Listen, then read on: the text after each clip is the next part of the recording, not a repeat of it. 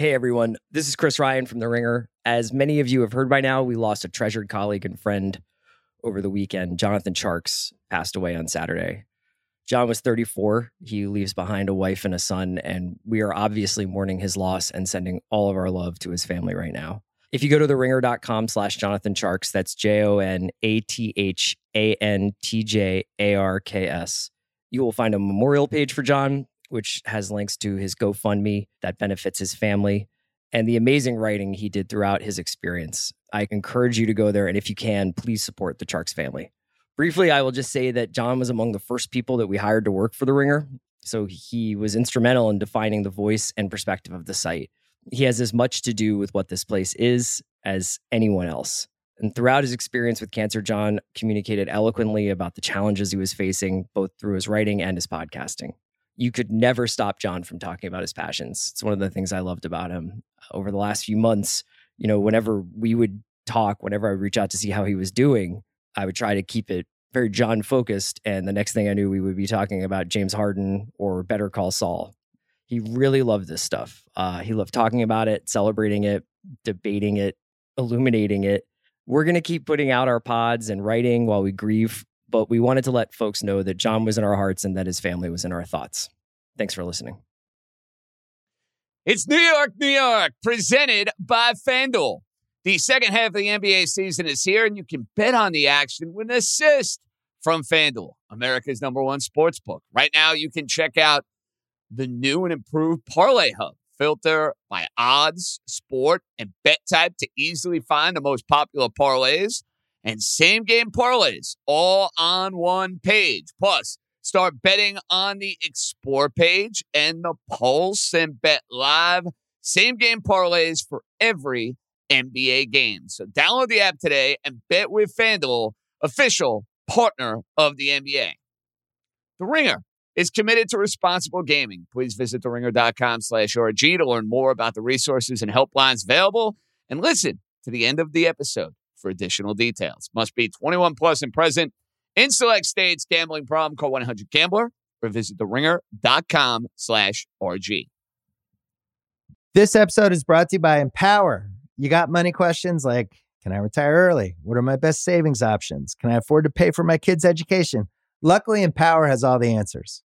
With Empower's real-time dashboard and real live conversations, you get clarity on your real-life financial goals. So join 18 million Americans and empower what's next. Start today at empower.com. Tap the banner or visit this episode's page to learn more. Sponsored by Empower, not an endorsement or statement of satisfaction by a client.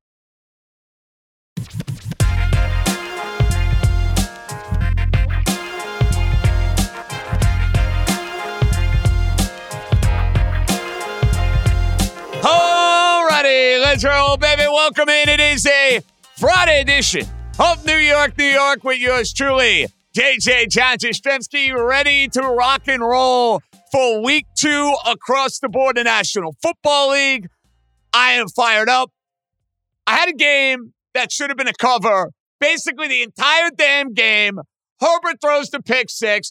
I might have used every word of profanity imaginable in the SNY newsroom. Good thing we were not on the air because the FCC would have fined me like $10 zillion for the amount of foul language I used on the Justin Herbert pick 6. Thankfully, all is well. All is right. The Chargers, not good enough to win, good enough to cover. I am fired up, and I am ready for week 2 across the board. Quick note.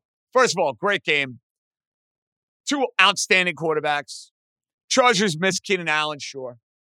Chief offense, still pretty damn good.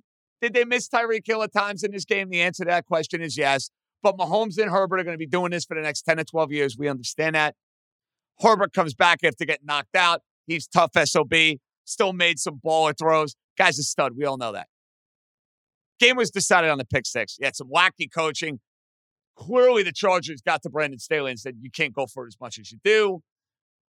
Andy Reid kicking a field goal on the 1-yard line was bizarre. But nonetheless, Chiefs 2-0 to start the year. Chargers are going to be fine. They're 1-1. That's a team that's going to win a whole lot of games. All right, now that we got Thursday Night Football out of the way, the stage is set for week 2.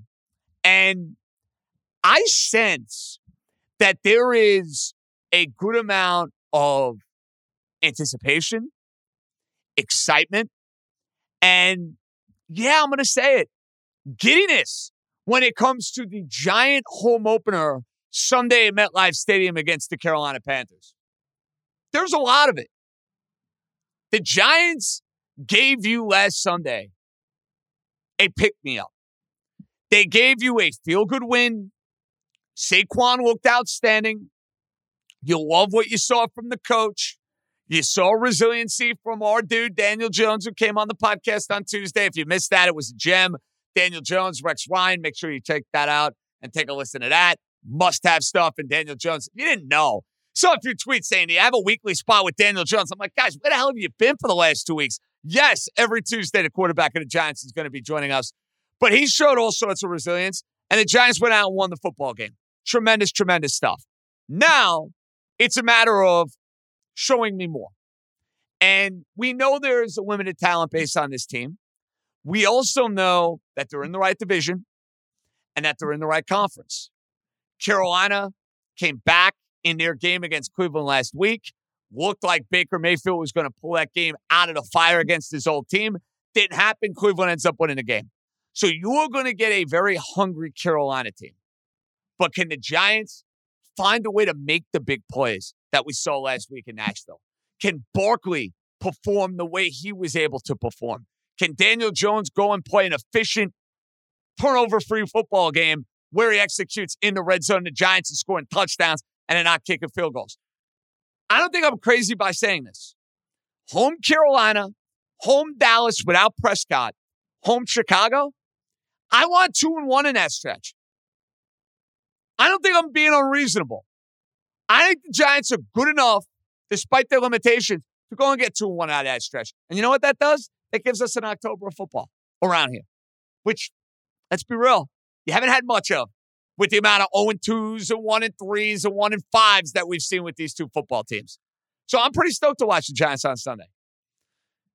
For the other team in town, I'm not going to lie, I'm not particularly stoked to watch the Jets.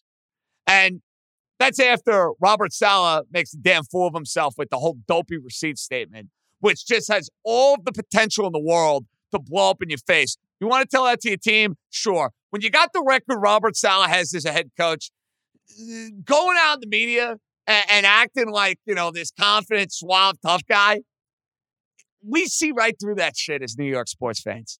It is about wins. There is not one Jet fan on planet Earth who liked hearing that from Saleh after the Jets looked the way that they did against the Baltimore Ravens.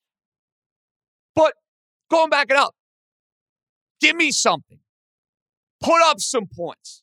If Flacco looks like garbage for the first half, appease the fan base for goodness sakes and give him Mike White. Jet defense, positive on Sunday last week. Jet offense, absolute nightmare. They need to run the football if they're going to have any chance against Cleveland, because I don't think their offensive line is holding up against Garrett and that pass rush. They need to be able to run the football effectively, especially if that statue Joe Flacco is going to be a quarterback. So it's pretty low ball for the Jets. Nowhere to go but up, I would assume, after week one offensively. For the Giants, it's about sustaining that high and continuing to ride that high that we saw last week. So I'm pretty stoked for week two. We'll have Joe B coming up in a little bit with old school, new school. 4-1 week one for yours truly. 1-4 week for last year's winner. And if you remember, Benigno got out of the gate very, very sluggishly last year and then went on a ridiculous run. So maybe Joe is just like Brian Flores and he's a slow starter. I don't know what to tell you. Before we get to Benigno, as far as the baseball, the Mets desperately needed a win on Thursday. It was beyond unacceptable to go and get swept 3 straight games by the Chicago Cubs, a team basically that hadn't won a series in over a month. They come into Citi Field and sweep the Mets. You had to cut the nonsense immediately. Braves off. Braves play the Phillies this weekend. You needed a win. And you know what the Mets did? Unlike the 3 games they played against the Cubs, they had opportunities in those games. They didn't capitalize. Today, they get a couple of ducks on the pond early. Boom, Vogelbach gets a hit. McNeil in the 3 spot, which, by the way, I love. I want to see more of it. He's one of your best hitters. Don't bury him and hit him 6th or 7th. Get him up in the order. McNeil's getting hits. Lindor, finally a home run with somebody on base. Felt like anytime Lindor or Alonso hit a home run recently, it's the Saul variety and it's the meaningless home run variety. Lindor gives you some insurance. Carrasco is terrific. And great, the Mets win this game. They got a game lead over the Braves. Go and gain some games this weekend. You got to figure minimum the Phillies are going to get one. They've played the Braves tough this year. And the Braves just lost 2 to the Giants and they lost 2 to the Mariners. You got to go and take care of business here. Imperative to take care of business here. So, in reality, to make up for the Cubs series, go and sweep. Can't lose more than 1. Cannot lose more than 1 in the Pirates.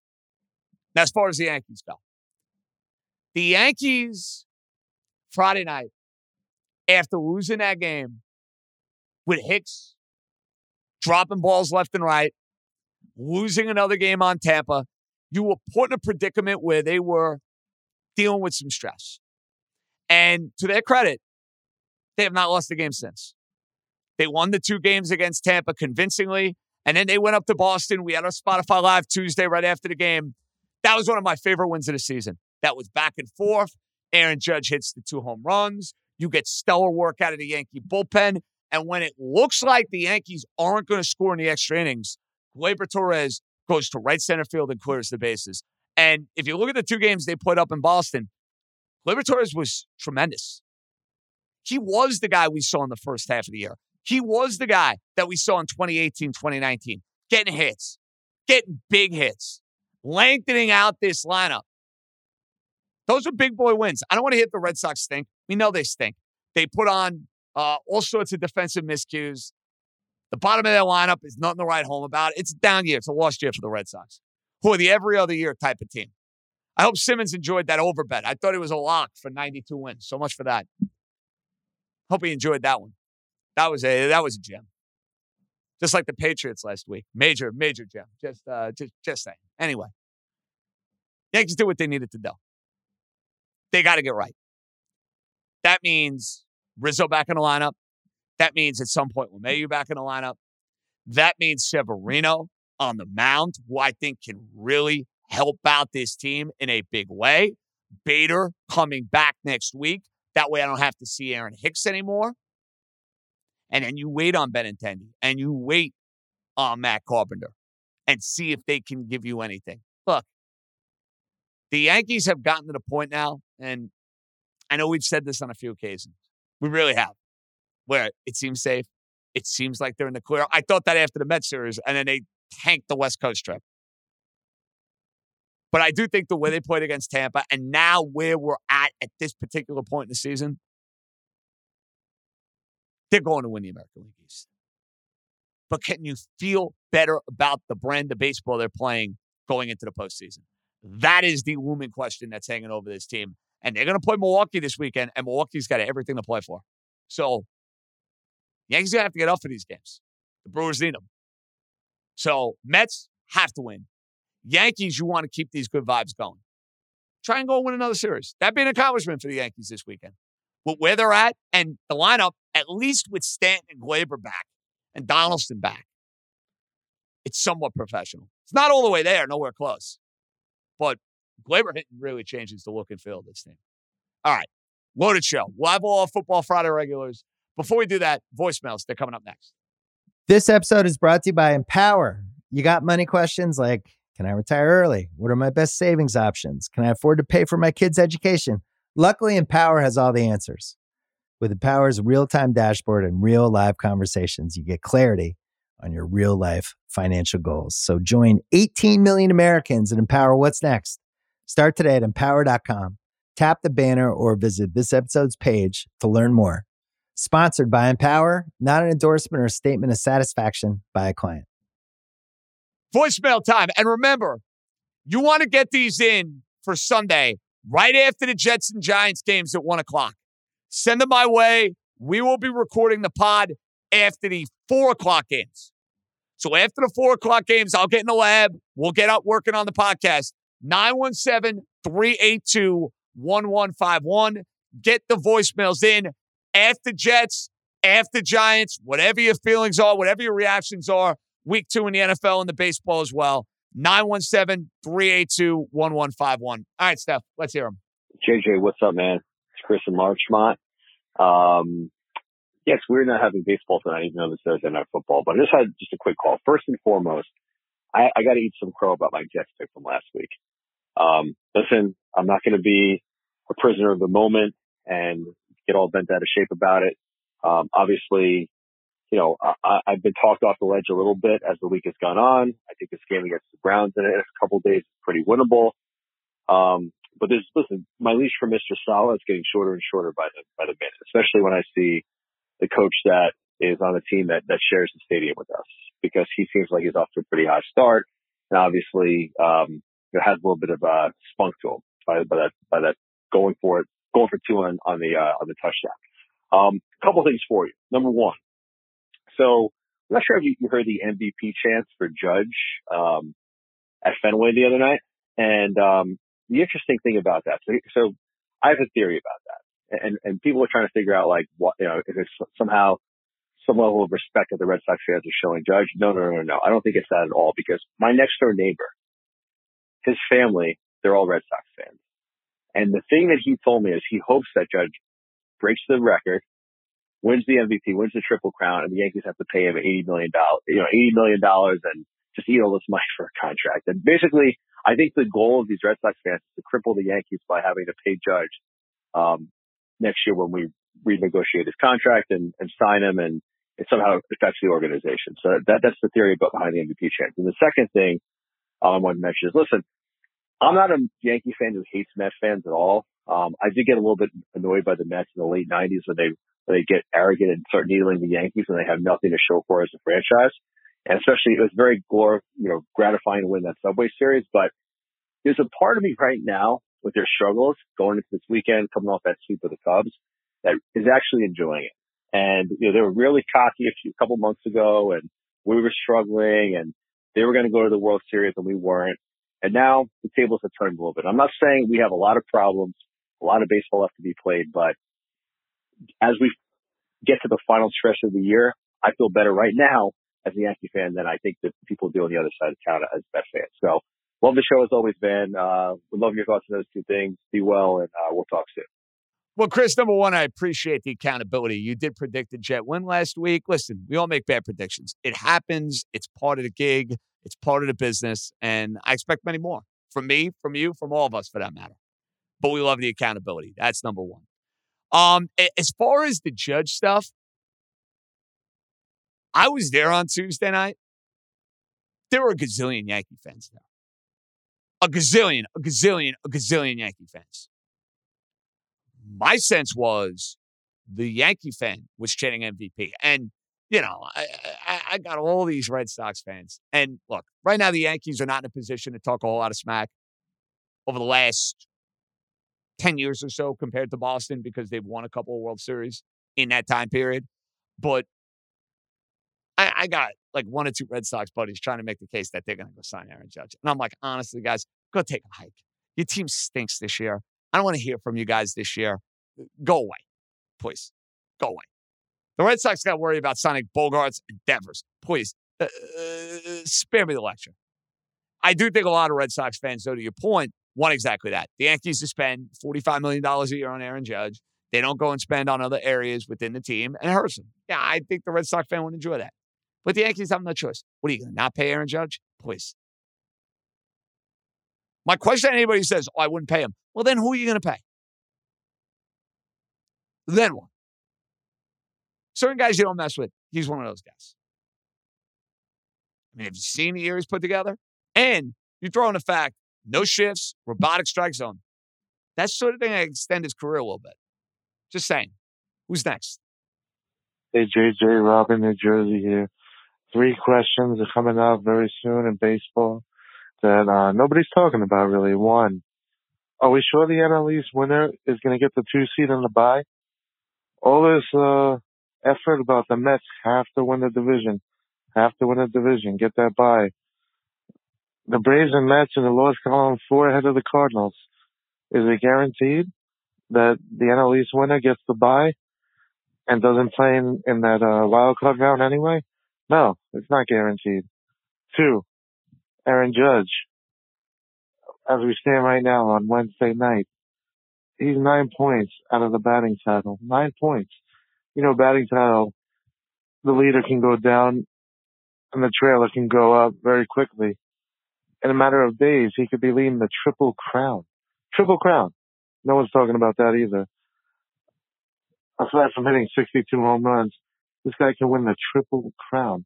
That would be the greatest season of all time. And the Ohtani backers out there for MVP could stick it where the sun don't shine. And 3, can you imagine if Judge hit 61 or 62 next Friday when the Yankees are on Apple TV with Katie Nolan and nobody over 55 gets to see it because they can't work the app on their TV or they don't have a password. It's a potential disaster. New Yorkers are going to go absolutely apeshit if Judge breaks the record on an Apple TV game. What a disgrace. That is a loaded phone call there from Rob. He's 100% right about the Apple TV. And look, I'm a guy, I have no problem watching the Amazon tonight. I thought the broadcast actually was. See, that's the difference between Amazon and Apple. Amazon went and got A-list broadcasters. They got Al Michaels, who's one of the best in the business. They got Carissa Thompson, who has been there and has done that. Herbie, Fitzpatrick, and Richard Sherman are going to be phenomenal on television. Like, phenomenal. I want to buy stock in both of their careers because they're opinionated, they're smart guys, they're very eloquent, phenomenal broadcasters. My girl Taylor Rooks, who I worked with way back in the day over at SNY, rock star. Like, they brought in big-time personalities and broadcasters. Apple, on the other hand, they got people who never basically broadcasted games before and thought it was going to work. Now, I get it. It's the NFL. It's baseball. Sure. But there's a right way to do a broadcast and a wrong way to do a broadcast. Apple, dead wrong. Amazon, for the most part, dead right. And, yeah, if you're in a bar Friday night and you're going out for happy hour and Aaron Judge and the Yankees are not on if he has 60 or 61 home runs, that's a problem. Totally agree. That's a problem. But you can say the same thing if they were on Amazon Prime. Same sort of deal. That's where it hurts. And that's come from a young guy who can watch this stuff, no problem. But that's where it hurts. Judge is having an all-time season. We all know that. And then your point about the Mets being caught by the Cardinals, or the Braves for that matter, don't see it. Not enough time. Simply not enough time. Again, it's 4.5 games. Mets still have a ton of soft games on the schedule. And so do the Braves after they deal with the Phillies. All right, let's take one more in here, Joe B. Who we got? What's up, JJ? It's T in Westchester calling. Just wanted to say real quick, first of all, the 2 Daniel Jones podcast interviews have been great. When this was announced that this was going to be, the big guest on the Tuesday show, the guy's got the personality of a day-old piece of toast, right?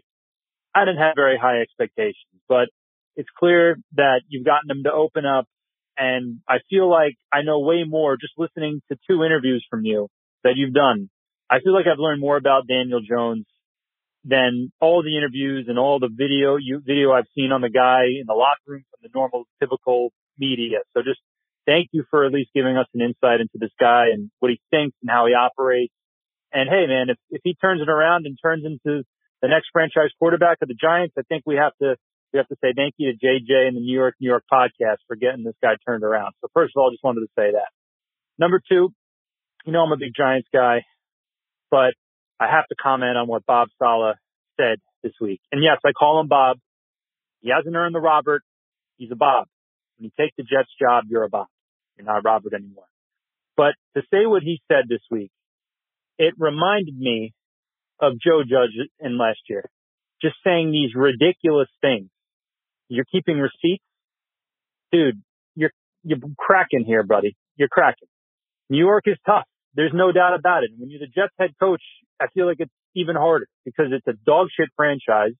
Has been, honestly, always will be, in my opinion. And yes, I do despise the Jets, and I punch down on the Jets a lot, which I probably shouldn't do, but that's a question and a debate for another time. But listen, dude, you can't be saying these kinds of things in this town. Okay? It looks bad. It makes you look weak. And it makes you look ineffective as a coach. And frankly, it makes you look scared and worried about your job security. So how about this? Get through the season.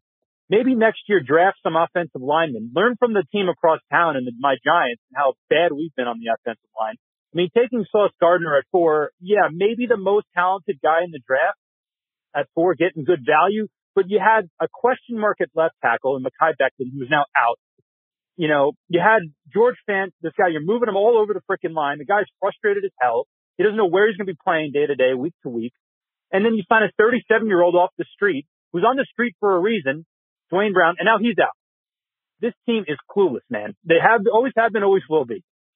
And you know what? Zach is now on a bum knee, coming back, your franchise quarterback.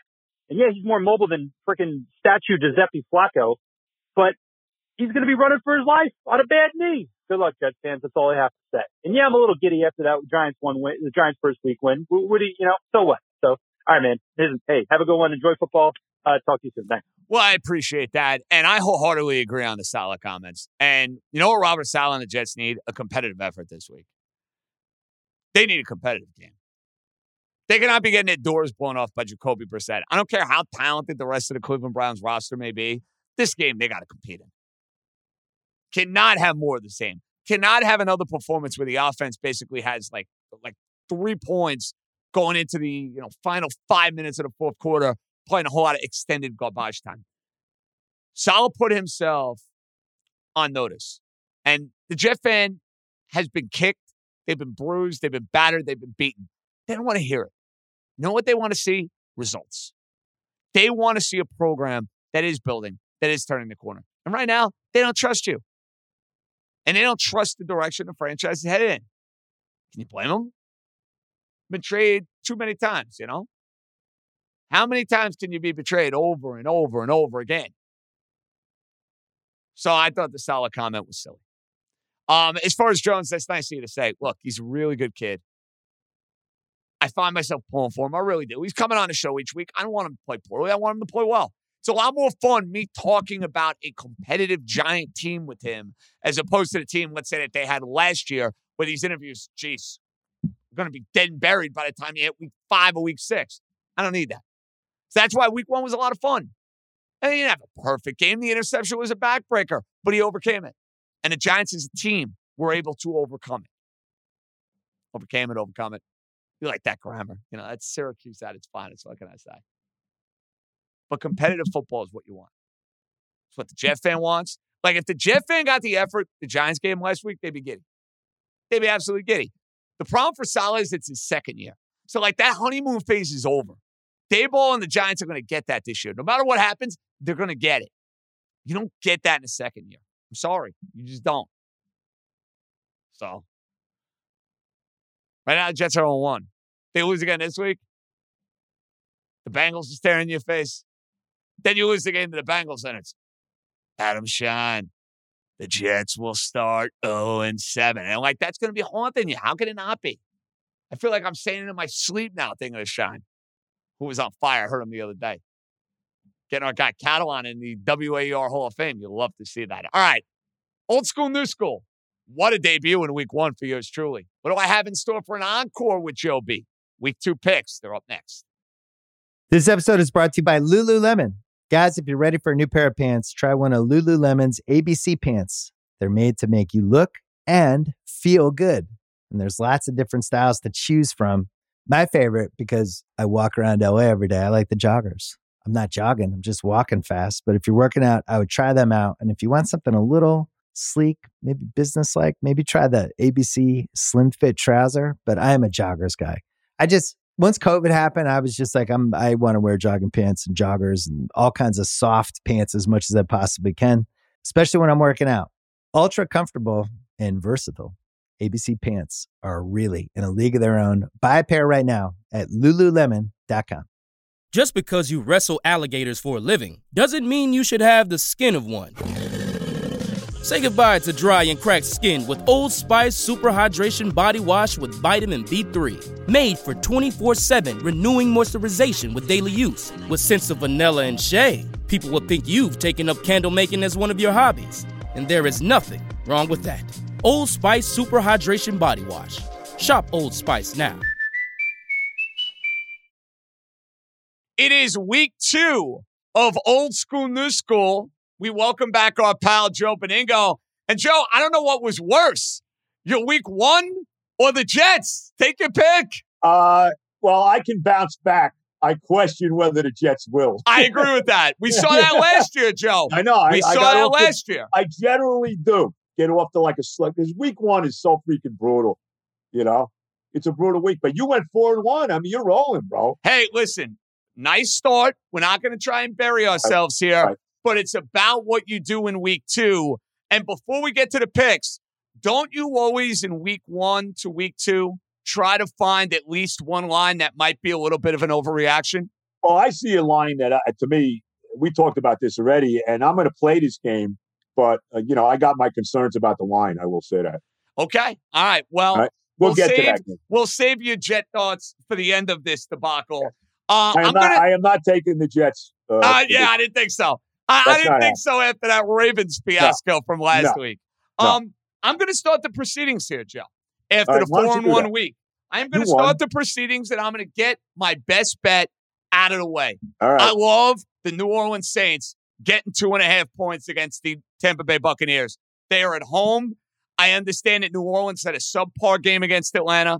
I understand that New Orleans defense did not look good against the Falcons in any way, but they rallied back. Michael Thomas had a big game. Jarvis Landry had a big game. And if you look at Brady in the regular season, since he's been a Buccaneer, he has played miserable football and has not beaten New Orleans outside of the divisional round game. They got swept 2 years ago.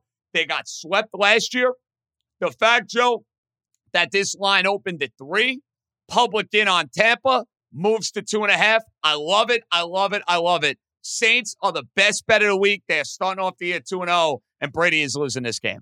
Well, you know what? We have a family play because I am with you on the Saints. Oh, yeah. For everything you said. Now, of course, the biggest game that they played against the Saints, since Brady's been in Tampa, they beat them. And as you mentioned in that divisional playoff game in New Orleans, for that matter. But I'm with you, man. Look, last week, give the Saints credit. Look, Atlanta's a paper team. I mean, let's be honest. Atlanta's a complete fraud. There's no doubt about it. I mean, you can't sell me Marcus Mariota. I don't know what kind of head coach, what's his name again? Arthur Smith. Close enough. Arthur Smith. Yes. Arthur Smith. Arthur. It's all right. Whatever. I don't know what kind of coach he is. I don't know. Marcus Mariota's their quarterback, but whatever. I'm with you on the Saints. I like their defense. You mentioned Thomas being back, Jarvis Landry. I think Jameis Winston maybe didn't have the best game last week, but I still think he's better than he gets credit for. Taysom Hill is back, had a big touchdown run last week. He's always a factor in that offense. I'm with you. I'm with you. Like you said, they've beaten them 4 straight times in a regular season with Brady. Give me the Saints. I'm with you, getting 2.5. Joe, for game 2, I love that we got a family play right out of the gate. Let's hope that it goes better than our family play of the Cowboys last week. That was your only loss. Over. By the way, that was your only loss. Let me just point that out. And notice, I picked against Brady in that game. I'm going against Brady again. Not that Brady and the Buccaneers offense lit the world on fire. Right. Dallas's offense was just a total joke. Yeah. I am going to take in game 2, though, a team that was good to me last week. I'm going back to the well this week. Give me the Giants laying the 2 against the Carolina Panthers. Hey, it worked out well in week 1. The Giants, I think, are going to feed off of that crowd. I can't remember 2016, but what it feels like to be in town, Joe, talking about a 1-0 football team. I love the fact that this line has moved from 1 to 2. I don't think Carolina is particularly explosive. Giants showed me something with Barkley. If Jones can go and play a turnover-free game, I think the Giant offense does enough here. I'm going with Brian Daboll. I'm going with the team that's feeling good about themselves. Give me the Giants to go a surprise 2-0. I'm laying the 2, bro. Well, I'll tell you what, I'm not touching this game, but I'm going to say this. I mean, if you're a Giant fan, you got to be thrilled with Brian Daboll. I mean, and how about them going for 2, by the way, Joe? Playing for the win. I loved it. Beautiful. And the fact that they were down 13-0 and came back in that game, I thought their defense did a good job. They did a solid job against Derrick Henry and Tennessee's offense. They got a little lucky at the end that Bullock missed the field goal. There's no doubt about that. But I'm with you, and I think the Giants might have a coach. Just from what I saw week one, I mean, the guy, they play for this guy. You can see them playing for this guy. And they already. actually had an offensive game plan. What a concept. They made big plays. Jones finding Shepard. Right. Barkley looking like the guy he was before the surgery. But you know what? They got him the football. They were creative about it. That's what they got to do because Jones is still a liability. I mean, he turned the ball over. He had a fumble, that cost him. He threw a pick in the end zone that looked like it was going to be the killer. The pick after they recovered that fumble. He showed punt. me something, though, Joe, after that brutal pick, getting them down the field and scoring a touchdown. I don't know what it means for the rest of the year, but that's a spot. You nailed it. I thought the game was over right then and there. Giants are going to lose. So for him to go and lead the offense down the field for a touchdown, I give him credit for that. All right, well, good luck with that. I'm staying off that game. The Panthers lost a brutal game last week to Cleveland. Came back, looked like Mayfield had pulled it out. So I don't know how I feel about that game. I will say one thing: one of the most overrated coaches in football, in Matt Rule. All right. With that said, I'm going against your team, bro. I'm taking the Ravens laying the 3.5. Look, they did great win last week against the Patriots. I don't know if the Patriots are any good. And I don't know how good the Ravens are. I mean, it wasn't like they played this world beater of a game last week. The Jets did a pretty good job containing Lamar Jackson as far as him beating him with his legs. He did throw, the 3 touchdown passes. I get all that. The Jets were able to move the ball a little bit on their defense. I don't know how good the Ravens are, but I don't know how good your team is. And I know your team has traditionally had a lot of trouble with the Baltimore How Ravens. about this, Joe? The Dolphins have not won in Baltimore since 1997. Yeah. And that's the early days of the Ravens. You're talking about the early days of that franchise. Correct. And we get it. They're not playing every year. It's not like the Jets or the Patriots or the Bills. But to not win in that building since 97. And remember, I'm sure the Ravens have this game circled on the calendar after what the Dolphins did to them last year with the zero blitz. Yeah, no doubt about it. I like the Ravens in this game. I'm with you. I'm all over them. Keep an eye on this stuff, though, with Jackson, that they're not giving him a contract. Because I wonder about that. I wonder if the Ravens feel that this guy, as good as he may be, can win him a Super Bowl. I wonder about that. But anyway, that's for down the road. Give me the Ravens laying the 3.5 against your Dolphins. I thought about taking Miami because Baltimore's offense did not impress me against the Jets. No. And I worry about that secondary. They just lost Kyle Fuller for the year. Right. And keeping up with Hill and Waddle is going to be a struggle for these defensive backs all season long. But, Joe, I can't do it because of the history in Baltimore. Yep. The Dolphins never play well there, and they never seem to win a game that Kevin Harlan and Trent Green broadcast. And they will be doing the game. This is like me with Spiro Ditas. I'm telling you. You realize Andrew Catalan has now lost 10 consecutive games. So Catalan is the new Ditas, is what you're telling me for the Jets. Yeah, seems that way. Catalan, the new Ditas. But I am not playing it. I am staying away. I was going to pick them last week, and I laid off it, and they won. They covered. Let's hope it happens again. I'm rooting against that pick, obviously. All right, game 3. Here is our overreaction line of the week, in my opinion. And I may look like a total fool and a moron for picking against a team that might be the best in all of football. I am doing it anyway. The Titans getting 10 points is way too many points. That is an overreaction line to Buffalo looking as dominant as they did and the Titans losing at home to the Giants. Mike Vrabel is a coach that thrives in the underdog situation. The Titans have beaten the Buffalo Bills each of the last 2 years. Buffalo's everyone's darling. Buffalo now in this Monday night primetime spot. Everyone is going to be on the Buffalo Bills, and they'll probably win the game, Joe. But 10 points, that is too many points, my friend. Give me the Titans. They're covering that number.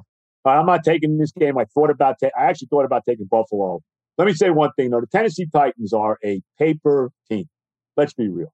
They're a fraud, all right? And I don't know how good a coach Mike Vrabel is. He's great until he gets the big playoff games and then he can't win them. Who's this quarterback been, in fairness?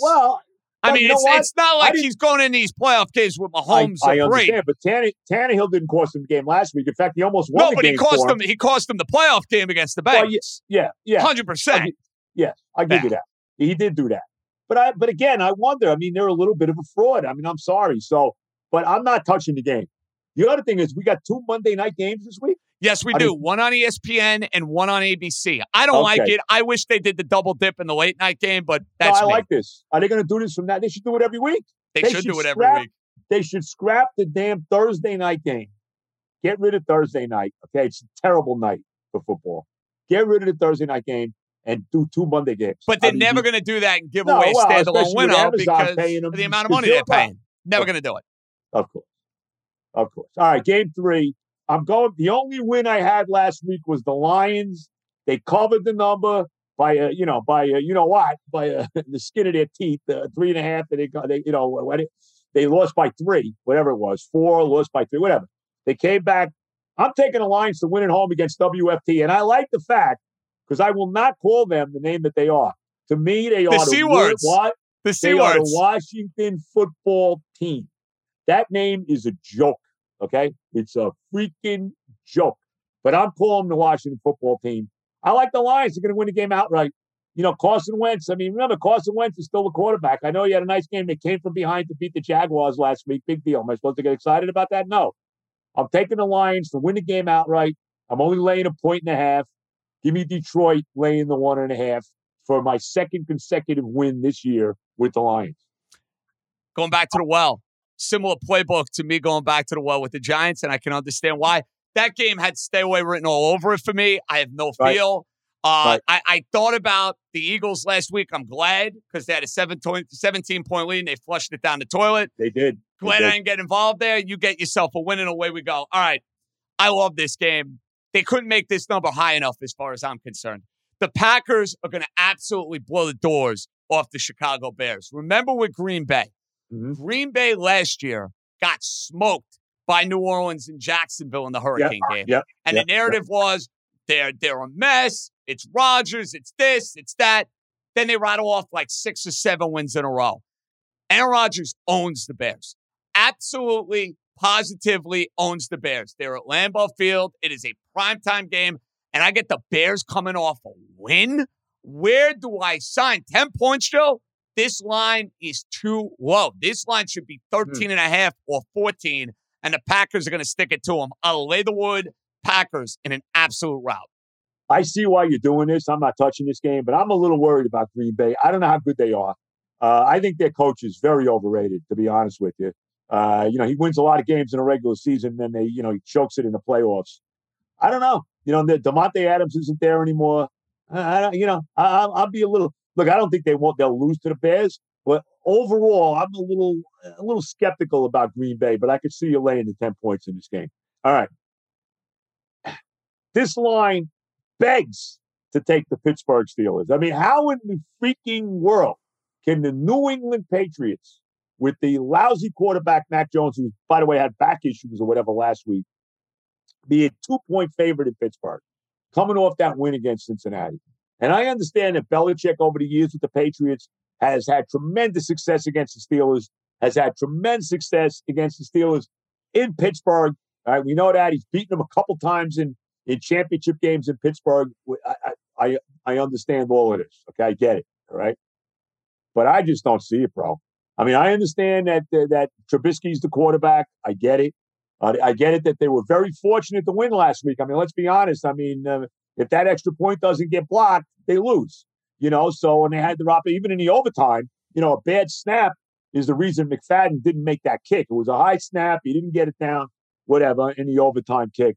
But I think the only games the Patriots might win this year is the 2 Jet games, to be very honest with you. I mean, I just don't think – I know Bill's there, but are you really selling me Joe Judge and Matt Patricia, 2 completely failed head coaches in the league? These guys are calling plays for this team. I know Bill's calling the offense. They got no skill position guys. What do they have? What do they have? It's one of these lines like the Giant game last week, but I got to take the Steelers at home lane 2 against this New England team. I just have to. Last week, we had a similar situation. It was the Giants and the Titans. Yep. You had Tennessee. I went with the Giants. You did, and you were right. 100%. Yeah. For 1 week, I ended up being right. Well, Joe, I'm going back to the well here. I'm taking the Patriots because of everything you just said. Their offense is a mess. The team looked awful against the Miami Dolphins. Here's why I like New England. This line being what it is, New England is a road favorite in this game, makes no sense. Here's why I think it might make a little sense. TJ Watt, out for the foreseeable future. Yeah. That is an enormous loss for the Steelers. Might be out with the entire season. Yes. Harris is going to play. I don't know how healthy he's going to be in this game. And I think the Patriots can exploit the weakness of the Steelers, which is their offensive line. So I'm going to get a fishy line, desperate New England team, mismatch they can go after.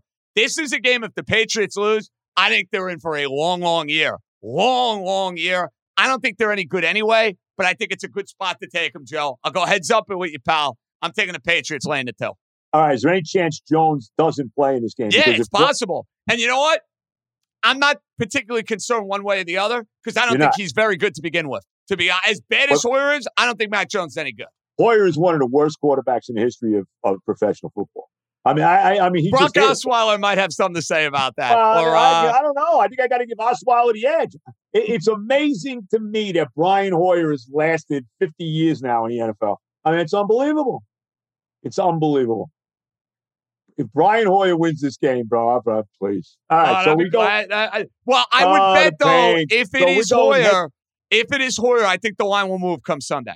Just throwing that out there. But it is what it is for us. We're locking in at 2, so you'll get 2 regardless. If Hoyers winds up being the quarterback, Pittsburgh's going to be favored in the game with all said. I think it might be -1. I think they might move a couple of points. Correct. Yeah, right. All right, go ahead, bro. So what do we have? So you have one more pick. My 5 are in. Go ahead. My 5 are in. The last pick is yours. Oh, you got your 5 in already? I'm in. I started. Remember, I led off. Oh, that's right. Oh, I've got that last one. Yeah. I like the Cowboys getting 7.5. You're going back. I couldn't do it. I get why you're doing it. I didn't have the stones to do it, bro. I have to do it. Even without Prescott, the Cowboys cannot be as bad as they played last week. They're home for the second straight week, and I don't know about the Bengals. You know what? There's no shot. Let me tell you this. There is no shot that the Cincinnati Bengals are going back to the Super Bowl. Zero. I agree with that. I totally agree with that. Okay? Not in that conference. No way. No way. Joe Burrow's terrific, all of that. Jamar Chase is terrific, all of that. Mixon's terrific, all of that. There's no way, bro. I am taking the Cowboys getting the 7.5. Cowboys still got a pretty good defense. This quarterback, I don't know. I know he played a little last year. I don't know a lot about him, but I saw this at 8 in some places. You got it at 7.5. But give me the Cowboys getting the 7.5, though, at home. So we have one family play. Yep. We have one heads-up play. Yes. And then we have 3 all over the map. So for Beningo, the Saints plus 2.5, Ravens laying 3.5, Lions plus the 1.5, Steelers plus 2, Dallas plus 7.5. Lions are laying a point. Lions are laying a 1.5. Lions are laying a point. My mistake. Yeah. Lions laying 1. I got New Orleans as well. I got the Giants laying 2, Titans plus 10, Packers laying 10, and then I'm heads up with Joe with the Patriots -2.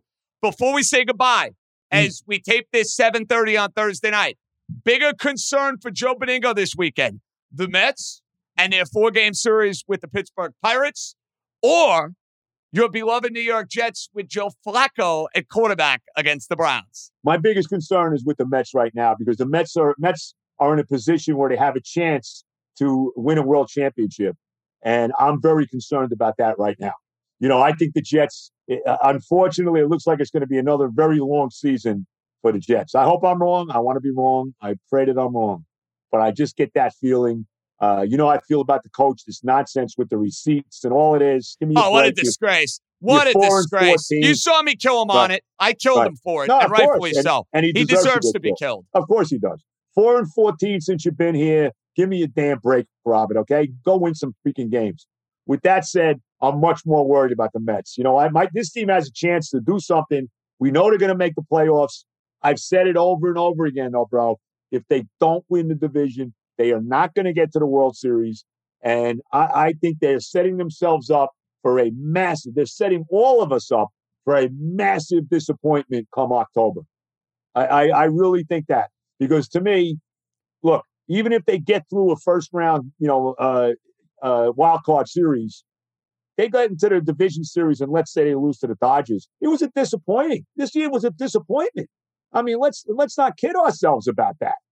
So because you don't know how many more years, regardless of this owner and his ability to spend. You have no idea. You have no idea DeGrom and Scherzer and what you're getting year to year with those guys. You don't know. I don't even think DeGrom's going to be back next year. You know how I feel about that. Scherzer's 37, 38. We've already seen him breaking down. He was on the IL. Now I guess he's going to pitch Monday. He pitched in Syracuse yesterday, but we've seen him already be banged up a couple times this year. They got a bunch of free agents. Edwin Diaz is a free agent. Brandon Nimmo is a free agent. I know I'm missing some guys that are as well. I think the Starling Marte injury is bigger than people realize. No, they miss him in the lineup. They really miss him in the lineup, no doubt. And one thing the Mets have to do in the offseason, they got to get a legitimate designated hitter because they don't have one. That position, beside the fact that Lindor and Alonso the last month have gotten no big hits at all. I mean, you say whatever you want. Those guys have killed them for a month now, okay? I don't care what the numbers say, right? Big deal. Pete hits a home run when they're losing, by 5 runs. Big deal. Lindor hits a home run when they're losing by 5 runs or when they're winning by 10. Big deal. Am I supposed to get excited about that? No.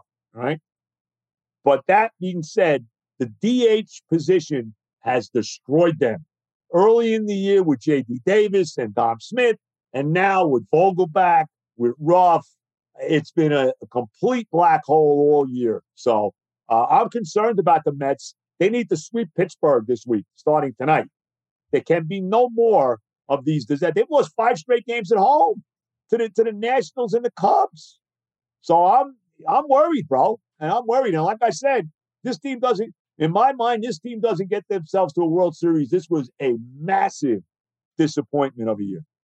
Joe Beningo, old school, new school. Buddy, I wish you luck on every game except the Dolphin game. I understand. I'll even wish you luck with the Steelers. I don't even care about that. You don't care. You want to see the Patriots. I told you. Yeah, it's win-win for me. Either I win the bet or the Patriots 0-2 and they're going to have a miserable year. Right. I can't lose. Well, I can't lose. I'm telling you, 2 wins for the Pats this year, the homecoming game against the Jets, and then the game at the Jets. Sounds about right. I will see you next week. We'll see if the Mets put you in a better mood. All the love. So we go from old school, new school with our pal Joe Beningo to our buddy in the desert, the great Art DeCesar, Westgate, Superbook, our Vegas extraordinaire. Week 1 in the books. We not only survived, Art, we crushed it in week 1. I'm feeling great. What's happening, brother? Oh, JJ, we had a good week 1, man. It was great to have the NFL back. Obviously, we got a little taste on Thursday, but when you get that full slate on Sunday, man, there is nothing better. Dude, you ain't kidding. Whole lot of good vibes. Had Seattle on Monday night. They took care of business. And I had to sweat this Charger game out. Or they were the right side in this game. It felt like they were covering the entire game. I might have used every word of profanity imaginable at SNY when Justin Herbert threw that pick 6 and it's going back 100-plus yards. But thank you, Brendan Staley, for going for it. I have to assume Chiefs win the game, Chargers cover, game goes under. Good result, bad result. You know what? It was good, but good in like the smallest sense of the word. It was, obviously we did well on the Chargers, straight bets. When the game stays under, that helps. Obviously all the Chief money line stuff obviously moves on, but it wasn't a huge decision. The way we really would have gotten beat up was Chiefs and over. Obviously, that didn't happen. When you go from week 1 to week 2, it's all about the overreaction, in my opinion. And what I tried to do this week is sniff out and find the line that reeked of an overreaction. So, the floor is yours, sir. What is the biggest overreaction line this week? Wow, I think there's a couple, but I'm just going to hit this one, and it's a weird one, but I'm just going to look pre the injury. So I'm going Dallas, Cincinnati. Look ahead line with Dak Prescott. Dallas -2.5. We reopened it, Cincinnati -8. I mean, that is such a monumental swing. We've already seen buy on Dallas. That's gotten us to 7. And Cooper Rush, I'm not saying he's Dak Prescott. I'm not saying he's anybody, but he's serviceable. He's been there. He won a big game last year on the road. And this game is at home. He's been in the building. He has some cohesiveness with that group. So And Cincinnati's a mess on the offensive line. I just think that line basically moving 10 or 11 points, Dak Prescott's not worth 10 or 11 points. Really, no quarterback is. So I think that's a clear overreaction. When it comes to a sucker line, or the fishiest of the fishes, we like to call them here on New York, New York, is there a line art that fits the category of fishiest of the fishy? Tough to find one this week. I think if I'm going to just look at one, not that it's fishy, but I think the action we've taken is fishy. Hear me out. San Francisco at home. We opened San Francisco -10. We got as low as 8. We've gone back to 8.5. Sharp players. This isn't the public. Sharp players have been happy to take Seattle.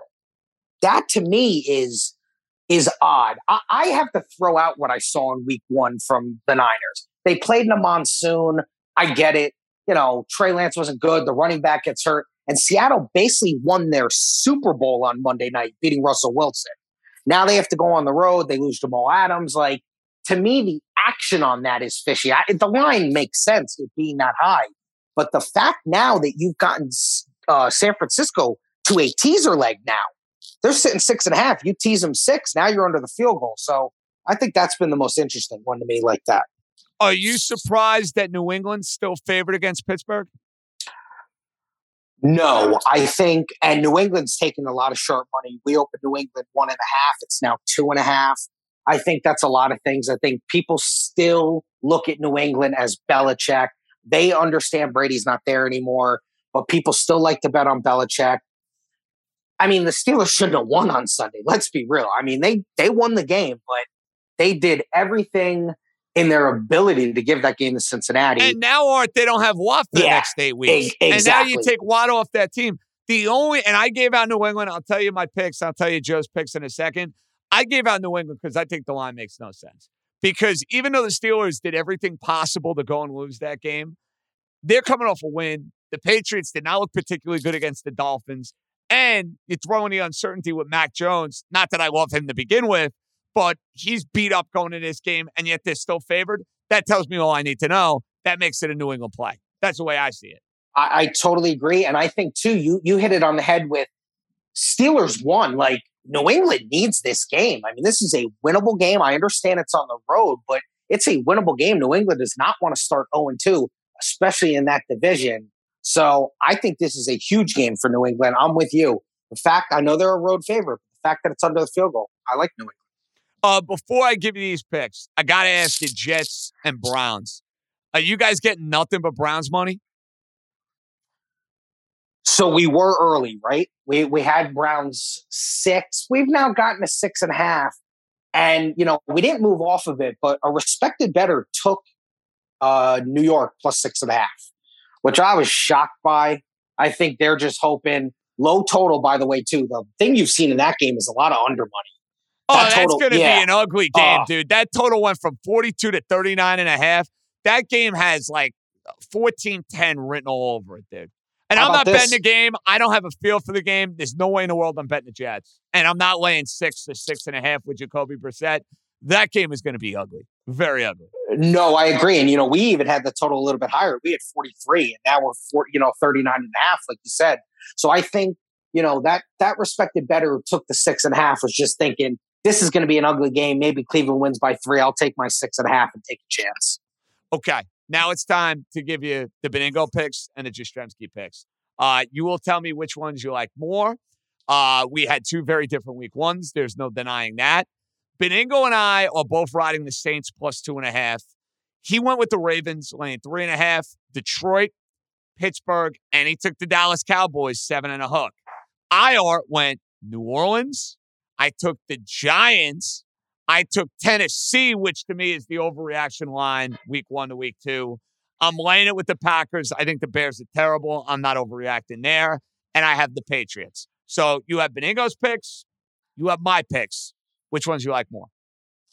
Well, let's start with Joe's. I know you're both on New Orleans. I actually love New Orleans this week. You know, that line's dropped a little bit. It was the Saints at one point. All right, that's my favorite play of the week, dude. I love the Saints. I love them.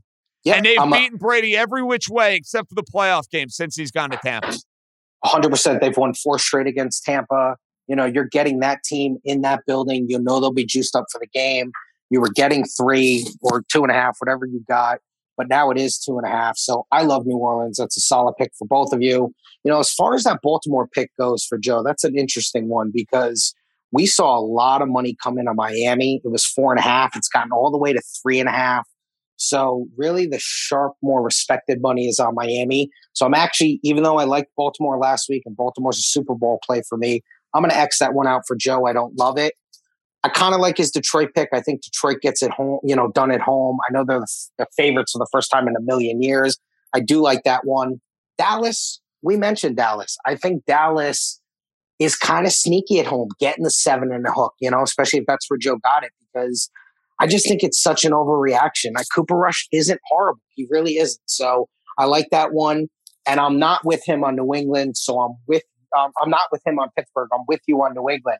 As far as your goes, like I said, love New Orleans, love New England, love the Packers. The Packers are going to roll over the Bears. You know that. That game's 31-10, 24-3, something like that. Titans, I could see it. That's probably an overreaction line too. I mean, I know the Bills are a Super Bowl favorite and they're a great team, but 10 is a lot of points to be giving to that Titans team.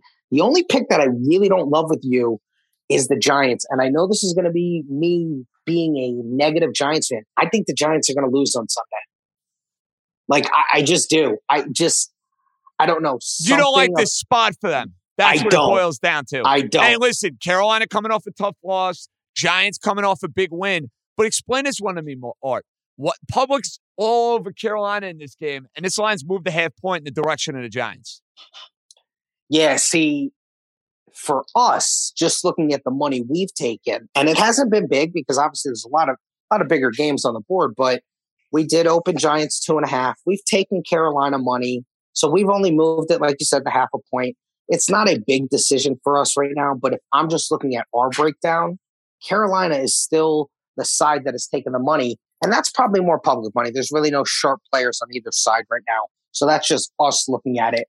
I'm going to do what I did last week, and it worked well for you at 4-1. I'm giving you the blessing again. All right, well, let's hope that works out well. Before we say goodbye, it is now your time to shine. Week 2, we know you're giving us a tease, Art, so fire away.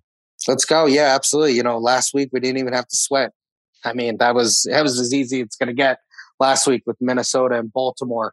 I'm going to go with one of the games that we both talked about, which is our favorite game of the week. I'm teasing the Saints to 8.5. I love the Saints at home. I mean, I like them straight up. I think there's value on the money line too. But the fact that I can tease at 6 points and make the Saints plus 8.5, I'm all about it. And then a game that we have, there's a lot of 5.5s out there, but we're currently sitting 6. I think the Raiders, it's a must win at home. I don't think Arizona's any good.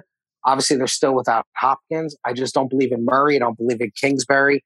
Raiders will roll at home, so you're making the Raiders a pick 'em. So your 2-team 6-point teaser is Raiders pick 'em at home, New Orleans plus 8.5 at home. Art DeCesar, Superbook, Westgate, Vegas extraordinaire. Good luck, buddy. Let's hope the blessing works out well, and we will talk in week 3. JJ, as always, my friend, it's a pleasure to be with you every week, and let's cash some tickets, my friend. That is the move. That is the idea. We go from Art DeCesar to the fantasy guru, Pro Football Network's Jason Katz, next. So we wrap up a Football Friday like we do each and every week. Jason Katz, Pro Football Network. He joins us each and every week. And, buddy, we got to start here. Week 1's in the books. I just had Art DeCesar on from Superbook, and we're talking about the lines and the overreactions as far as that goes. Now that week 1 is in the books from a fantasy perspective, how are we feeling? We're feeling pretty good about certain calls that I made. I mean, obviously, no one's going to get anything right. But the 2 main guys that I was basically pounding the table, everyone needs to draft, were Michael Pittman and A.J. Dillon. And it's only 1 week, but after 1 week, feeling pretty good about those calls. I would agree. And I'm feeling pretty good that I have A.J. Dillon on a bunch of my fantasy teams. So thank you for that. I made that a point of emphasis. So job well done. Now, after week 1, and this is not just the grand takeaway doing New York, but from a fantasy perspective, holy smokes, cats. Saquon Barkley looked like a man possessed. This looked like a running back who was all the way back.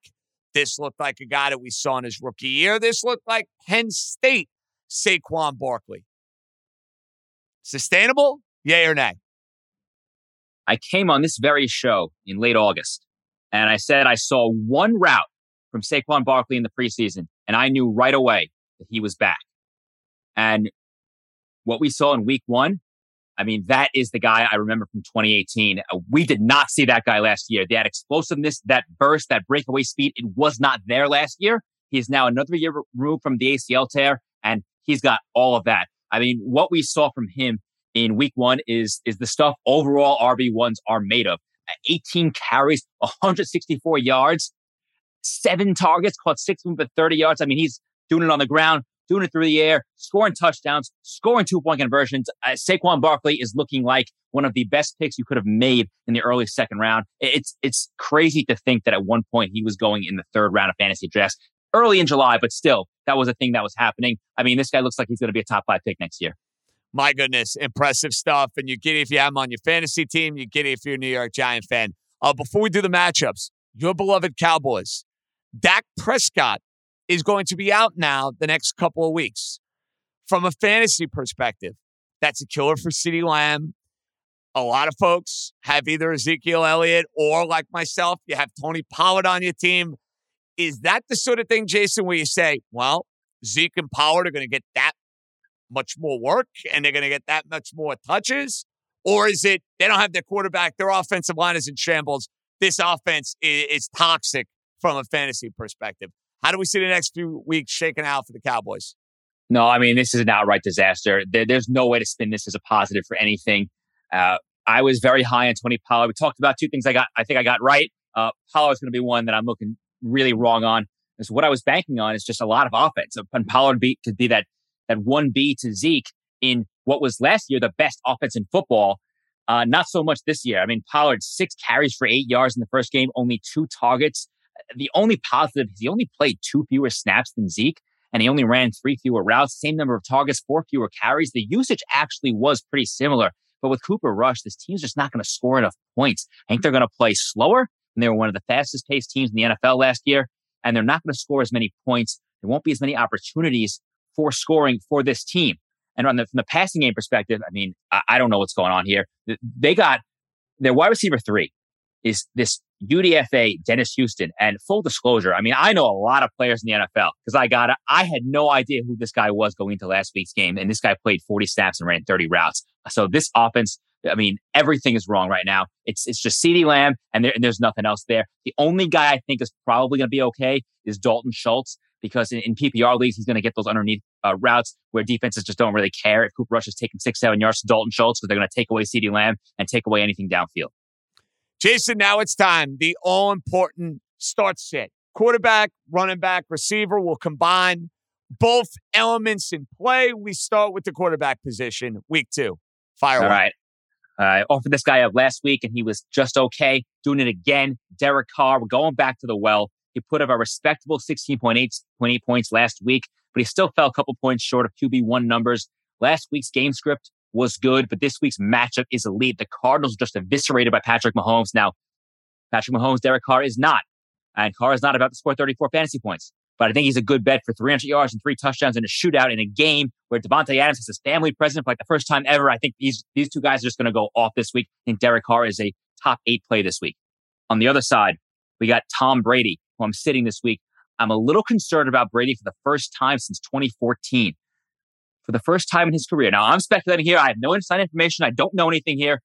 I'm not sure if he is all there mentally in football. And that's something we never could have said about Brady before. A lot going on off the field. Just 212 yards and a touchdown last week. He struggled against the Saints throughout his entire time in Tampa Bay. He's never beaten them.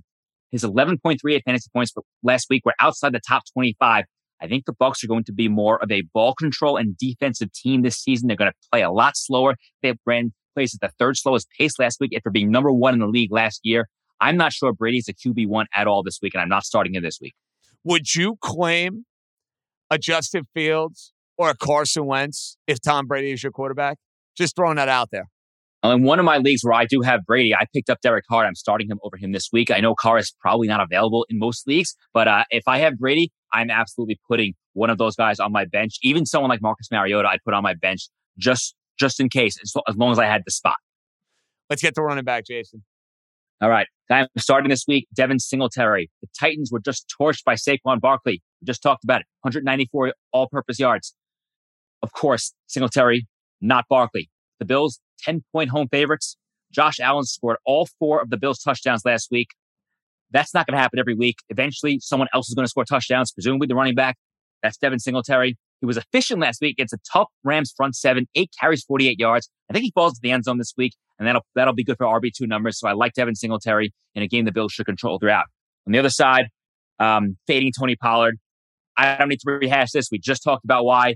Basically, it's not about to get any better with Cooper Rush. I didn't like what I saw last week, so we're out on Tony Pollard for the foreseeable future.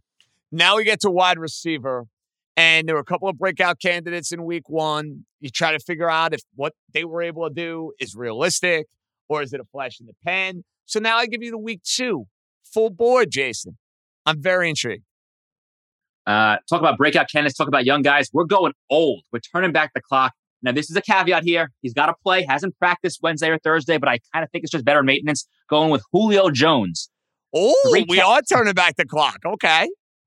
3 catches, 69 yards last week. Looked pretty good out there. He ran just 1 fewer route than Mike Evans. We know Chris Godwin is out.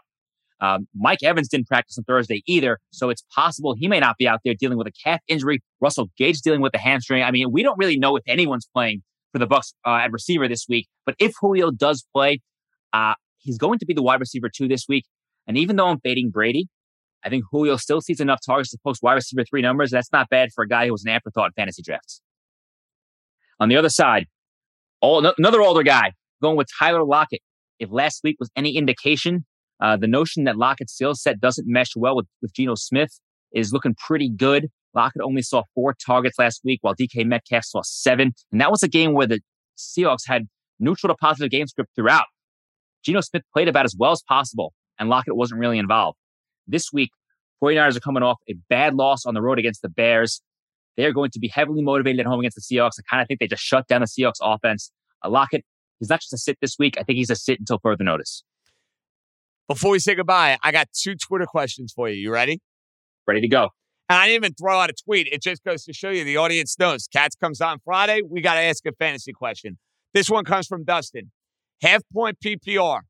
Tony Pollard, Khalil Herbert, or Zay Jones?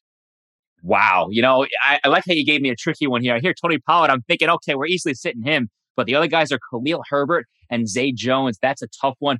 Khalil Herbert did look very good last week. He did get the goal line carries over David Montgomery, but still only 9 carries, just 1 target.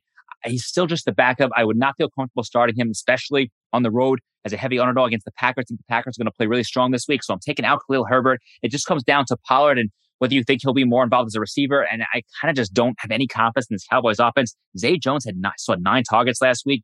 The Jaguars are underdogs against the Colts, which means probably going to have to throw 6 catches, 65 yards last week. I'm going with Zay Jones there. One more from the legend TK. Singletary, who you love this week. Wilson Jr., James Robinson, but it is full point PPR. Yeah, that's a tough one because Devin Singletary doesn't really catch passes. I'm taking out Jeff Wilson. I just don't think that there's enough there. I mean, and we heard Kyle Shanahan say he's just going to play the hot hand. They may not be Jeff Wilson. So it comes down to James Robinson.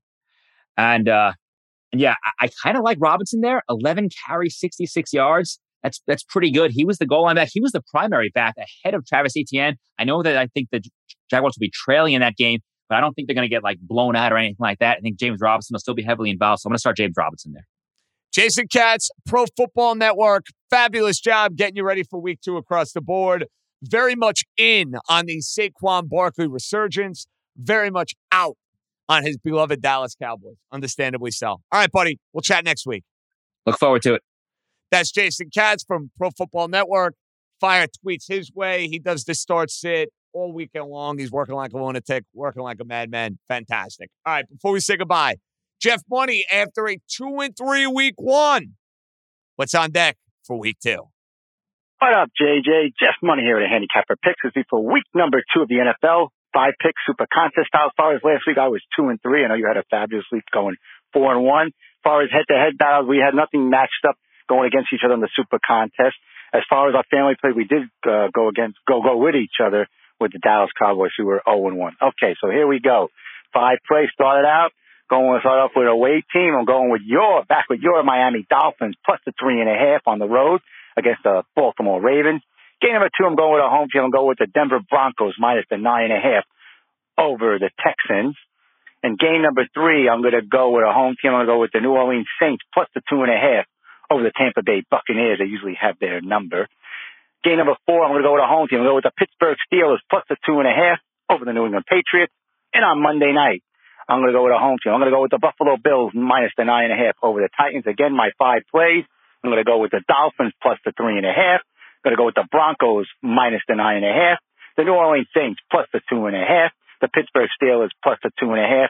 And on Monday, the Buffalo Bills minus the 9.5. And everyone can always follow all my daily plays on Twitter at Jeff Money. Okay, JJ, let's see if we got some family plays. I'm out of here. Let's go. Well, Jeff Money, we do with the New Orleans Saints. You have one with Beningo with the Steelers. I have the Patriots. Your heads up with Beningo in the Miami-Baltimore game. Only thing with your lines, we're going by the FanDuel circle lines. That's what we're doing. So you're getting 2 with Pittsburgh and you're getting 10 with Buffalo. So we'll see if that matters either way. But we are heads up in both of those games for what it's worth. And these lines come from FanDuel and the Circa contest that I'm in. So we check both of them. So they are as official as it gets. Good luck. Great job, as always, by Stefan. We are back with a loaded Sunday podcast. All the baseball. Mets need wins. Yankees and Brewers. The Judge watch as he gets closer and closer to that Roger Maris record. But football is going to take center stage. Can the Giants get to 2-0? Can the Jets show you some sort of fight? Get the voicemails in my way at 917-382-1151. We will have a podcast dropping. We're going to record right after the 4 o'clock games. Should be up by around 9:30 or so, 10 o'clock, give or take. Great job by Stefan. Enjoy a little time off, well-deserved. Back Sunday, JJ out. Enjoy the weekend. Be good, everybody.